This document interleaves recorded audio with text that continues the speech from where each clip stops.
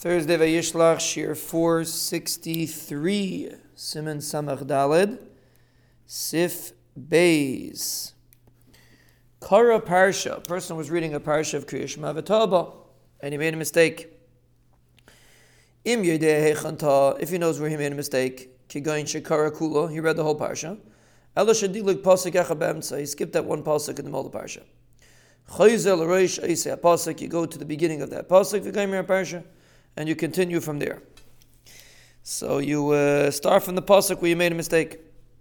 The Mishnah says if you skipped one word, some say you just have to go back to that word.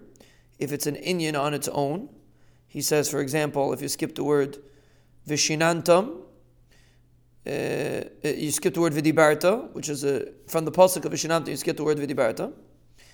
So you could just start from the word vidibarta. But the Al Yerabah says you should start from the beginning of the pasuk. But if you skip a pasuk, you go back to that pasuk and you finish the parsha. Because if you're going to read the pasuk on its own, you're going to be reading Lamafreya, which we said before, you're not yaitza. But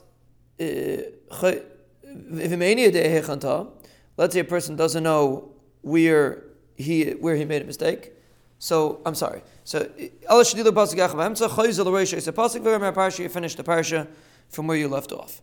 If you don't know where you made a mistake, you have to go back to that parsha because you're not sure which parsha you're missing.